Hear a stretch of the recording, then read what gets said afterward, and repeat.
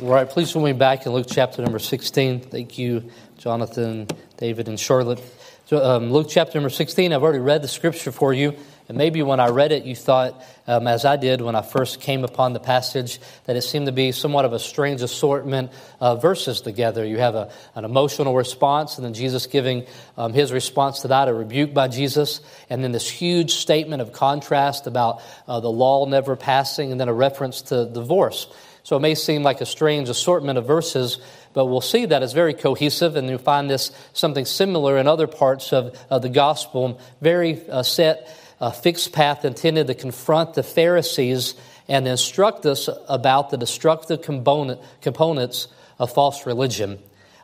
Before we jump into it, I want to remind you that the Pharisees don't realize that they are the bad guys of the story. They are not going home and sitting down with their kids at family devotion and saying, hey, I want to teach you a false understanding of the Messiah. I want to tell you bad things. These are people that were loving their kids. These were people that were very zealous in what was going on, and that they would hold very close to it. They were religious people. They made good neighbors. They would care about you. They wanted to teach you. They wanted to instruct you. But Jesus lovingly confronts them, because loving people is always to confront them with truth, especially in regards to things that affect eternity. And so see this as a loving Savior reaching out here to them. So the Pharisees are going to scoff at Jesus.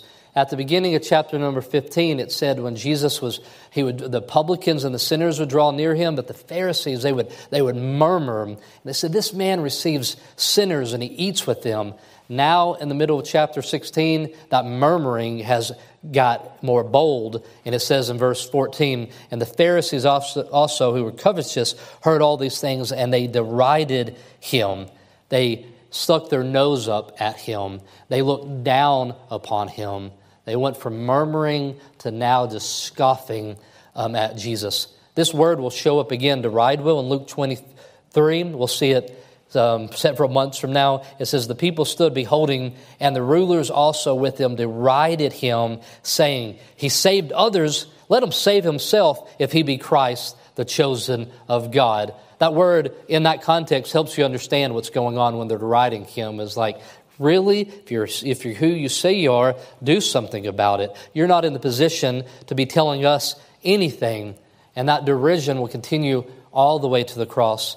Mark 15:29, and they that passed by railed on him, wagging their heads and saying, O thou that destroyest the temple and buildest it in 3 days, mocking him. People will mock and scoff and shake their head at him and rail him and deride him all the way to the cross.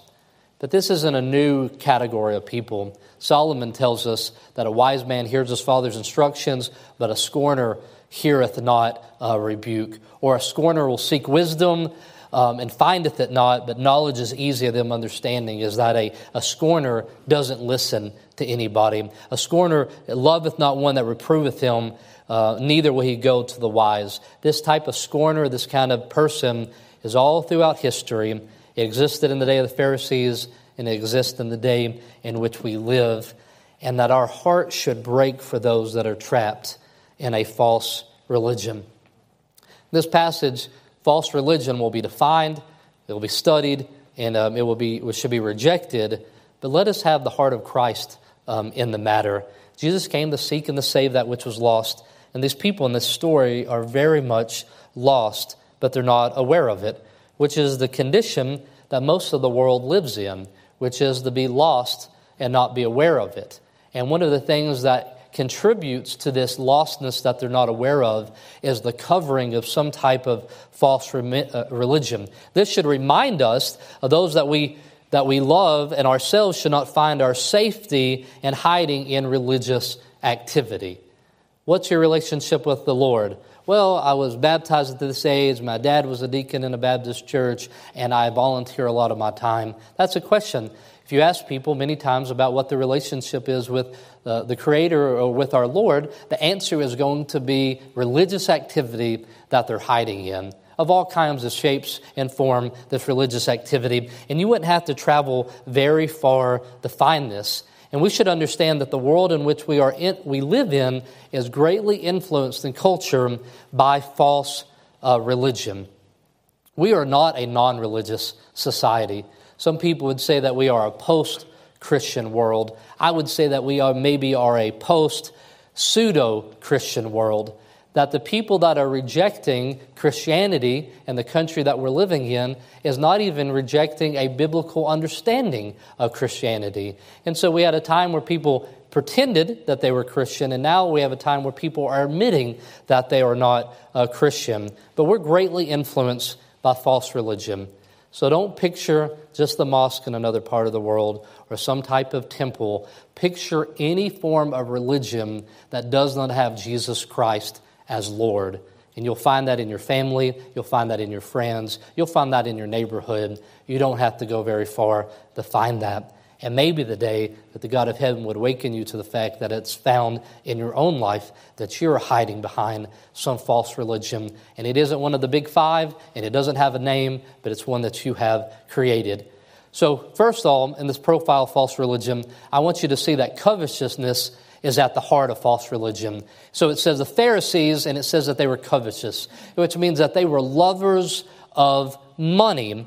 And so this shouldn't surprise us. In Luke 14, the Pharisees only invited friends that would do a favor for them, right? They would sit at the table because it was all about clout and influence. So they weren't eating with the people that couldn't pay them back. In Matthew chapter number 15, they had found the scheme where they didn't have to take care of their family. They could take money and they would say the word Corban. And they would say, now I don't have to use this money to provide. I will use it because I say it's dedicated to the Lord. In Luke chapter number 20, it's going to say, as it says in Matthew 23, that they devoured widows' houses, that they were in it for great gain, for earthly gain. They were involved in it for earthly gain. So false teachers are in it for how it will change their life here on earth. How will it better their life here on earth? Not just those that are teaching it, but those that are involved in it want to know, how do I make my life better? That's what I'm trying to do. And they were lovers of it. In 1 Peter 5:2, it tells us that ministers, people that are serving God's people, should feed the flock of God, taking oversight, but they should not for filthy lucre, but be of a ready mind. We heard from Graham and Olivia this morning. They're in Nigeria, and they're in a small building without good air conditioning, and it will be probably not a very comfortable setting, but they are hearing the Bible taught. Just down the road from them, they would go into a building that's nicer than anything that we have in this county. That money was given for this in Nigeria, just incredible buildings, because false religion is a profitable business because everyone is looking for peace. If you're looking for a market to get into, look for the market of people looking in peace. I mean, there may be some people like this, or they may like this, and not everybody can do that. And you have little money is in the niches, as they would say, and finding things that nobody else is working in and selling it to them. But if you want a big market, it is people looking for peace. And that's why there will always be false peddlers of peace. Jeremiah chapter number 6 says, For from the least of them, even unto the greatest of them, everyone is given the covetousness.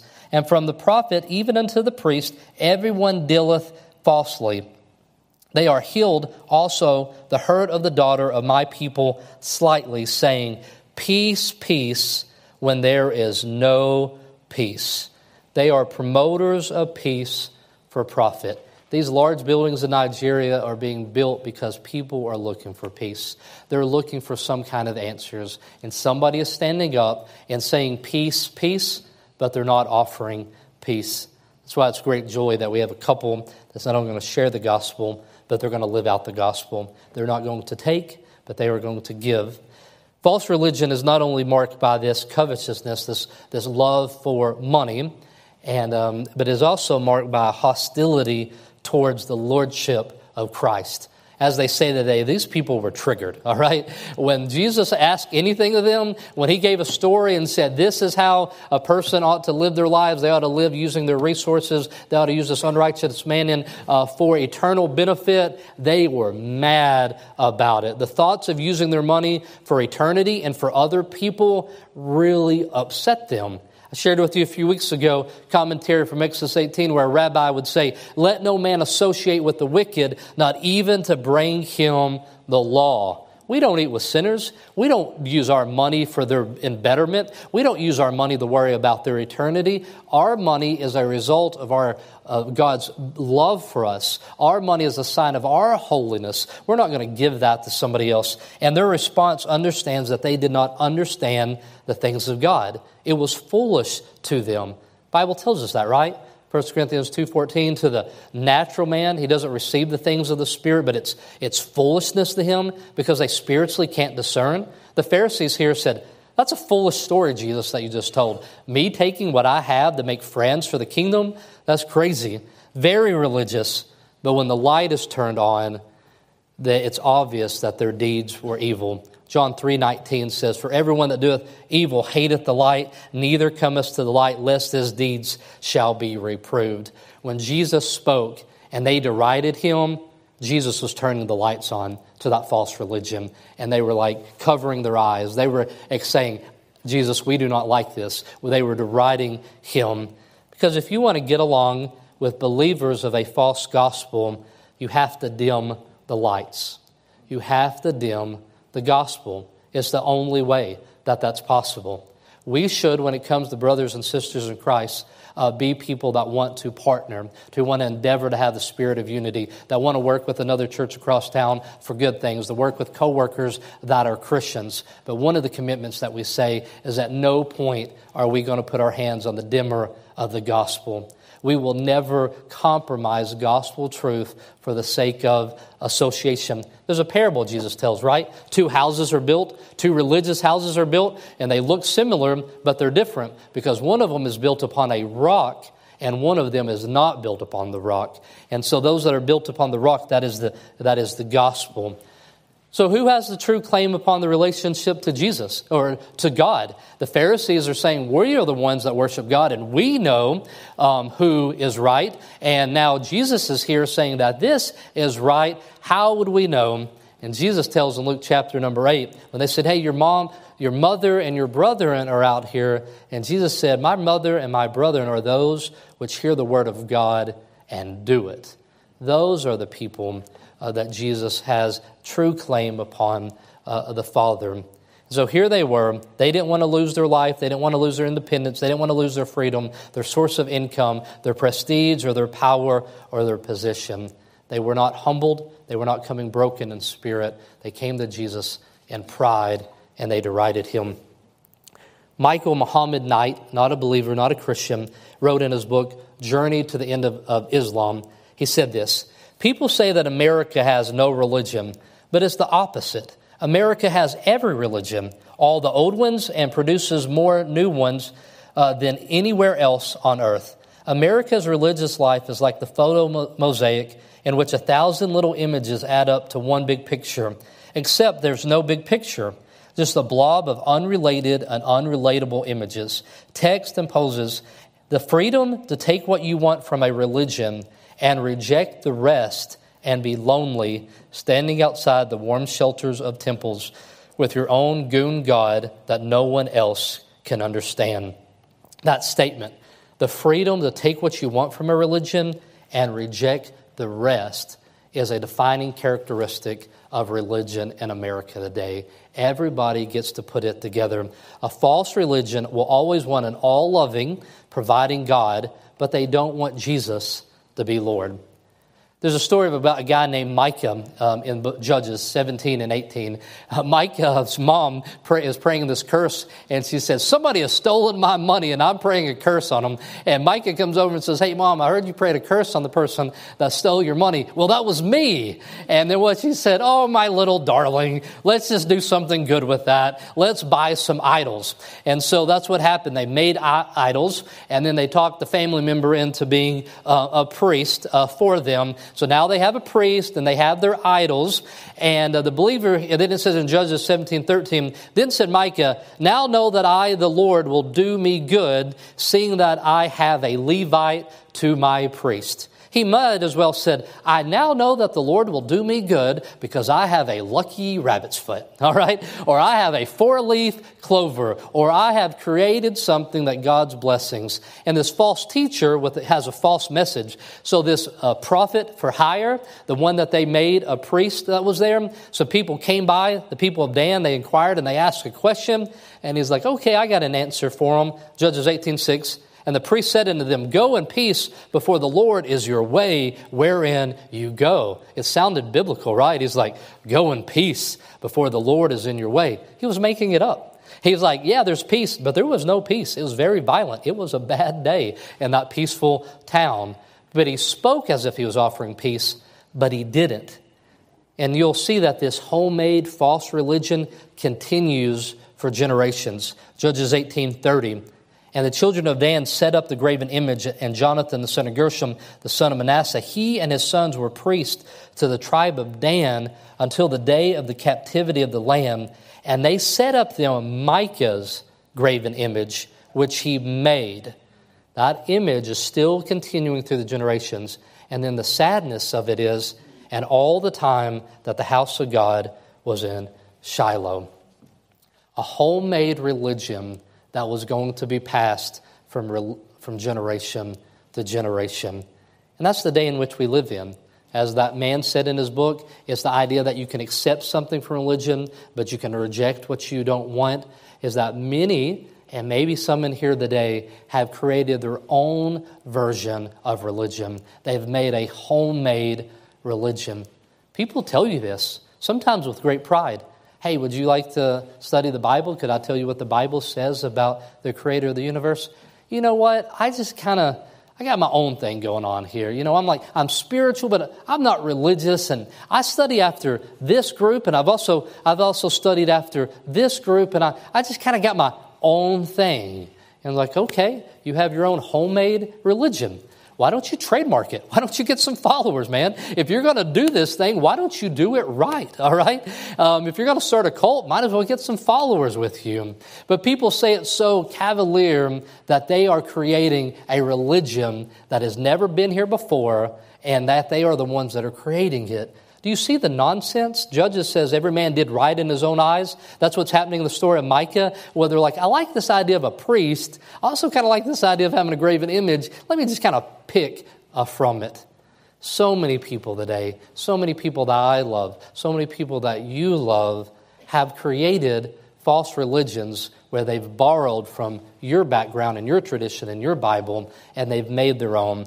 And Jesus says that this is a detestable deception of self-righteousness. A false religion is an attempt to justify yourselves before men. Verse 15, and he said unto them, Ye are they which justify yourselves before men, but God knoweth your hearts. For that which is highly esteemed among men is an abomination in the sight of God. And so they were sneering at Jesus because they saw him as a poor man being followed by other poor men, yet having the nerve to teach them about money. Jesus responded that God knows the hearts of people and that he is not impressed with their outward appearance and their wealth. And so what is this self-justifying that's going on? They destroy the righteous standard of God, they omit his laws, and they disregard his ordinances. And so this deception makes themselves right before God. And that's what Paul says. He says these people have a zeal for God, but not according to knowledge. And what was the knowledge? The knowledge was the righteousness of God that they were rejecting here. So here's the problem, real quickly. They did all their work on the outside, the Pharisees did. They satisfied a faulty standard, like playing a board game with a kid, right? The kid always wins, don't they? No matter what the game is, they win. Why? Because you're making the rules. This isn't fair, you know? So I don't like board games with little kids. You can never win. And so they're doing this work on the outside. They satisfy a false standard. They impress a jury who doesn't even get to decide anything, and all the while they ignore the true righteous standard of the one who will ultimately be their judge. And all of mankind is prone to do this. You think, that's what Jesus said, that God knows your heart, and you seek to justify yourselves before other people. And they would do that. They would say prayers so that they would be heard.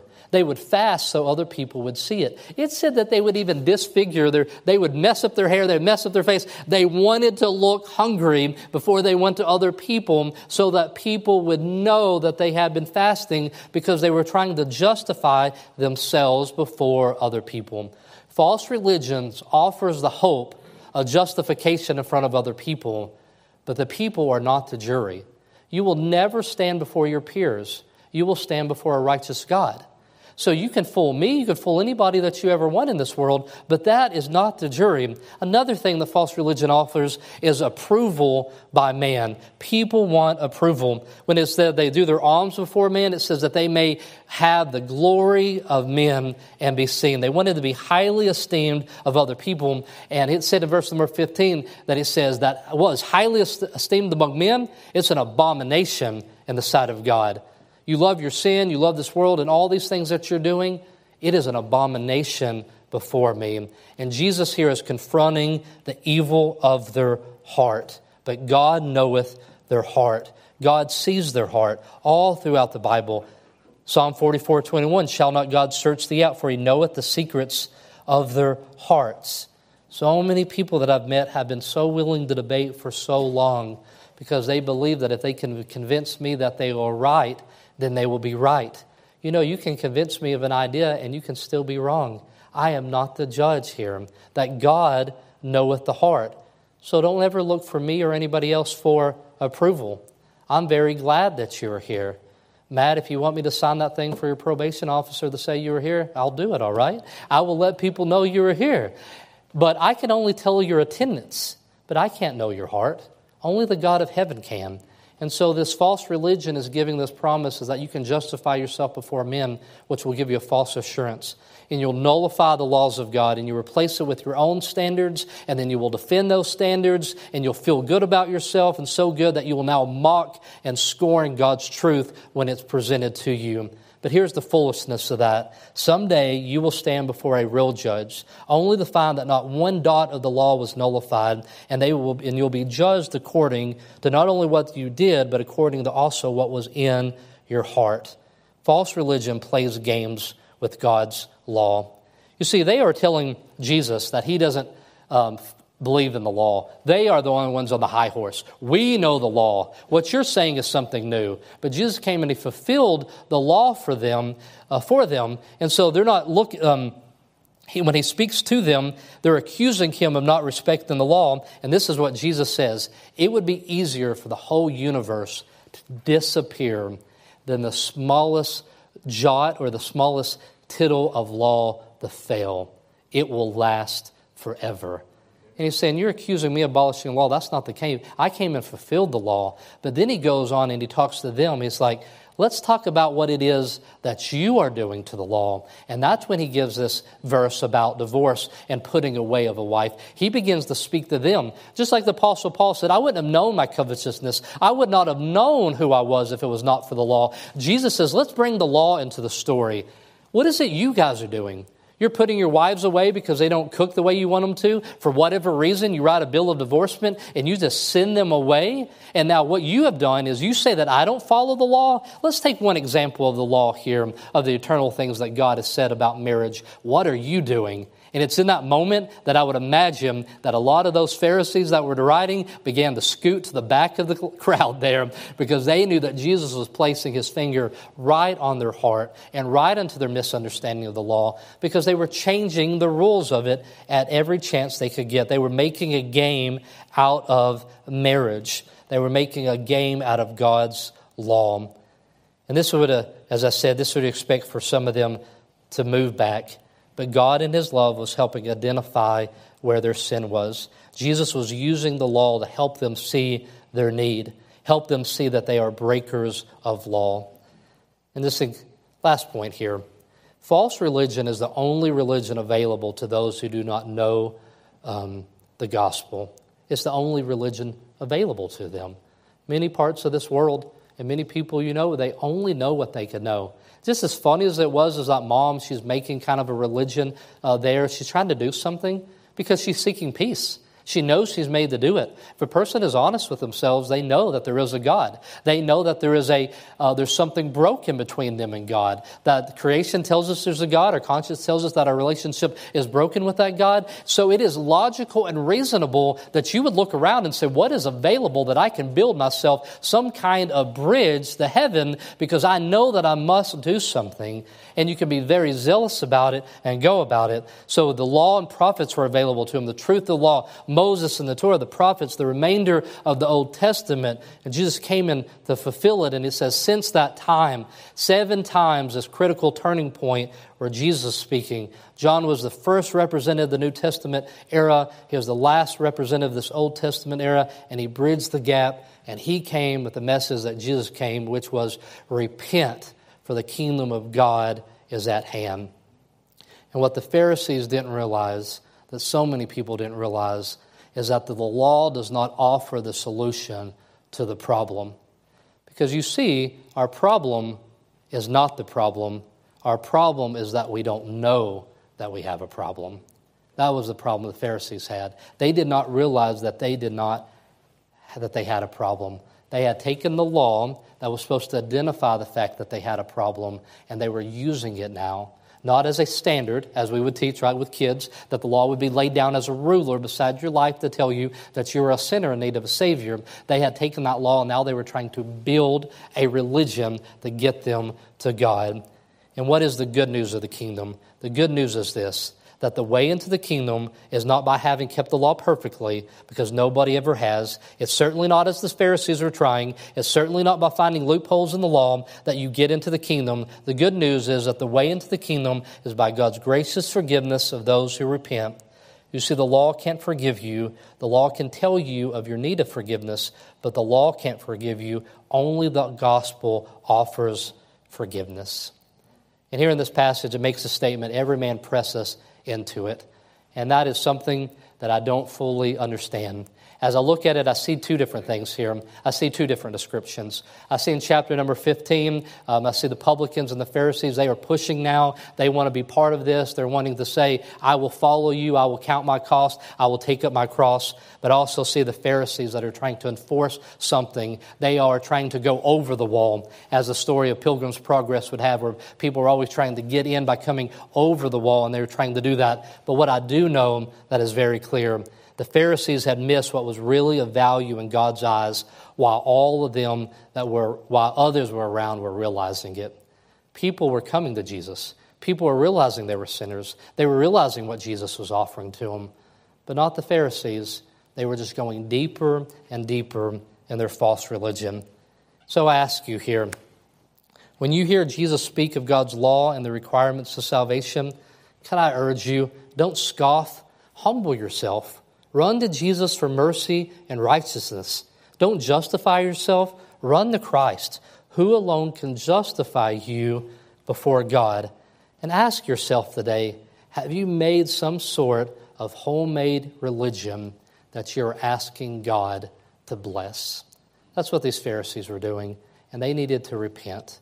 They needed to submit their lives to the Lord. And they would need to say, Jesus, whatever you say about money, that's the right thing. Jesus, whatever you say about repentance, that's the right thing. I am no longer going to double down and hold on. I'm no longer going to scoff at your commands. I'm going to come with a broken and contrite spirit, and I'm going to see you as the Lord of my life. Let's pray together. Heavenly Father, I ask that you would help me, Lord, and help this congregation today to truly have a heart for those that are trapped inside of false religion. Lord, you know their hearts. You know their desire to justify themselves before other people. You know their desire to be accepted and approved. But Lord, they're doing that before a jury that would never be the ones that would make a decision. So, Father, now I pray that you would help me as I will ask some questions to those that are here. And Lord, I pray that the Holy Spirit will bring conviction in those, that people would answer honestly. With every head bowed and every eye closed, and we continue to pray, I just want you to know the deciding factor or test for all people, all religious people, is this: what will you do with the words of Jesus? False believers deride and adapt religion to their desired lifestyle, but a true believer accepts knowing that they are sinners in need of a Savior. Would you answer that question today? Are you trying to modify religion to fit a desired lifestyle that you have? Or have you surrendered your life to Jesus Christ as Lord? And I would ask you today, not just before me, but I would love to pray for you, but before the God of heaven, would somebody in here today, would many people in here today say, I recognize that I have never known Jesus Christ as Lord of my life. I have always tried to adapt Him and religion to meet my desired life. And today I recognize that I have a homemade religion that is damning. Is that your story today? Could I see your hand so that I can be in prayer for you? If you have questions about that, I would love to speak to you more about it. I love to take God's word and for you to look at the commands of Christ and to know them to be true and to reject the false understanding. Heavenly Father, I ask that you'd be with us today.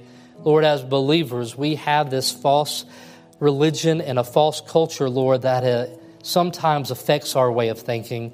It finds its way into our home. It finds our way into the way that we treat other people. And Lord, I pray that we will reject it on every corner, that your words will stand in our lives, that you will be the one who leads and drives us. I pray for those, Lord, that are listening today that recognize this, and those that will be represented in our friends and family and people that we know that are hiding today in a homemade religion that will not protect them for all eternity, one that will leave them exposed from the wrath to come.